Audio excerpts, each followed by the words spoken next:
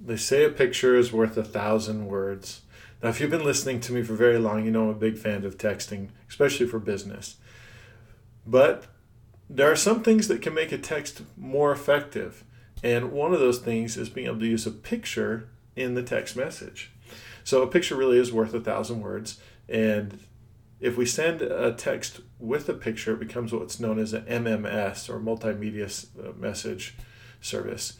And at that point, we can also send 10 times the content. So not only is it worth 1,000 words, it's also worth 1,600 characters, and only at a penny more for cost.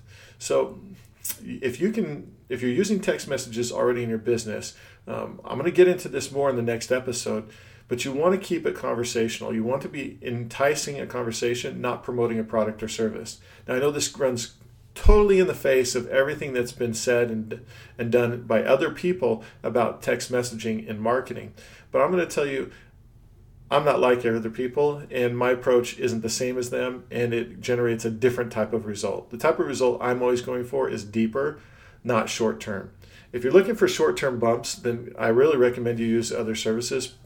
Probably look for a short code, because that's what that's all about, is sending out a bunch of messages asking people to spend money with you instead of trying to build relationships. However, if you're in it for the long haul, if you're trying to build a business that has depth and length, longevity, then you're going to want to listen to what I'm saying now. Use an MMS to be able to capture attention and to entice conversation. If you do want to give education through a text message, a video is a great way to get attention, and then you want to couple that text with a trackable link to a video, mobile survey, or podcast episode. That's the way this goes back to our episode about the long play. You really want to be going long, then you want to make sure you get people's attention, deliver your message, but not necessarily trying to get them to buy things. Get them to understand why you're doing what you do, what you bring to the marketplace, and the decision to buy will be a natural consequence. Yes, you will invite them to buy at some point, but don't do it via text message.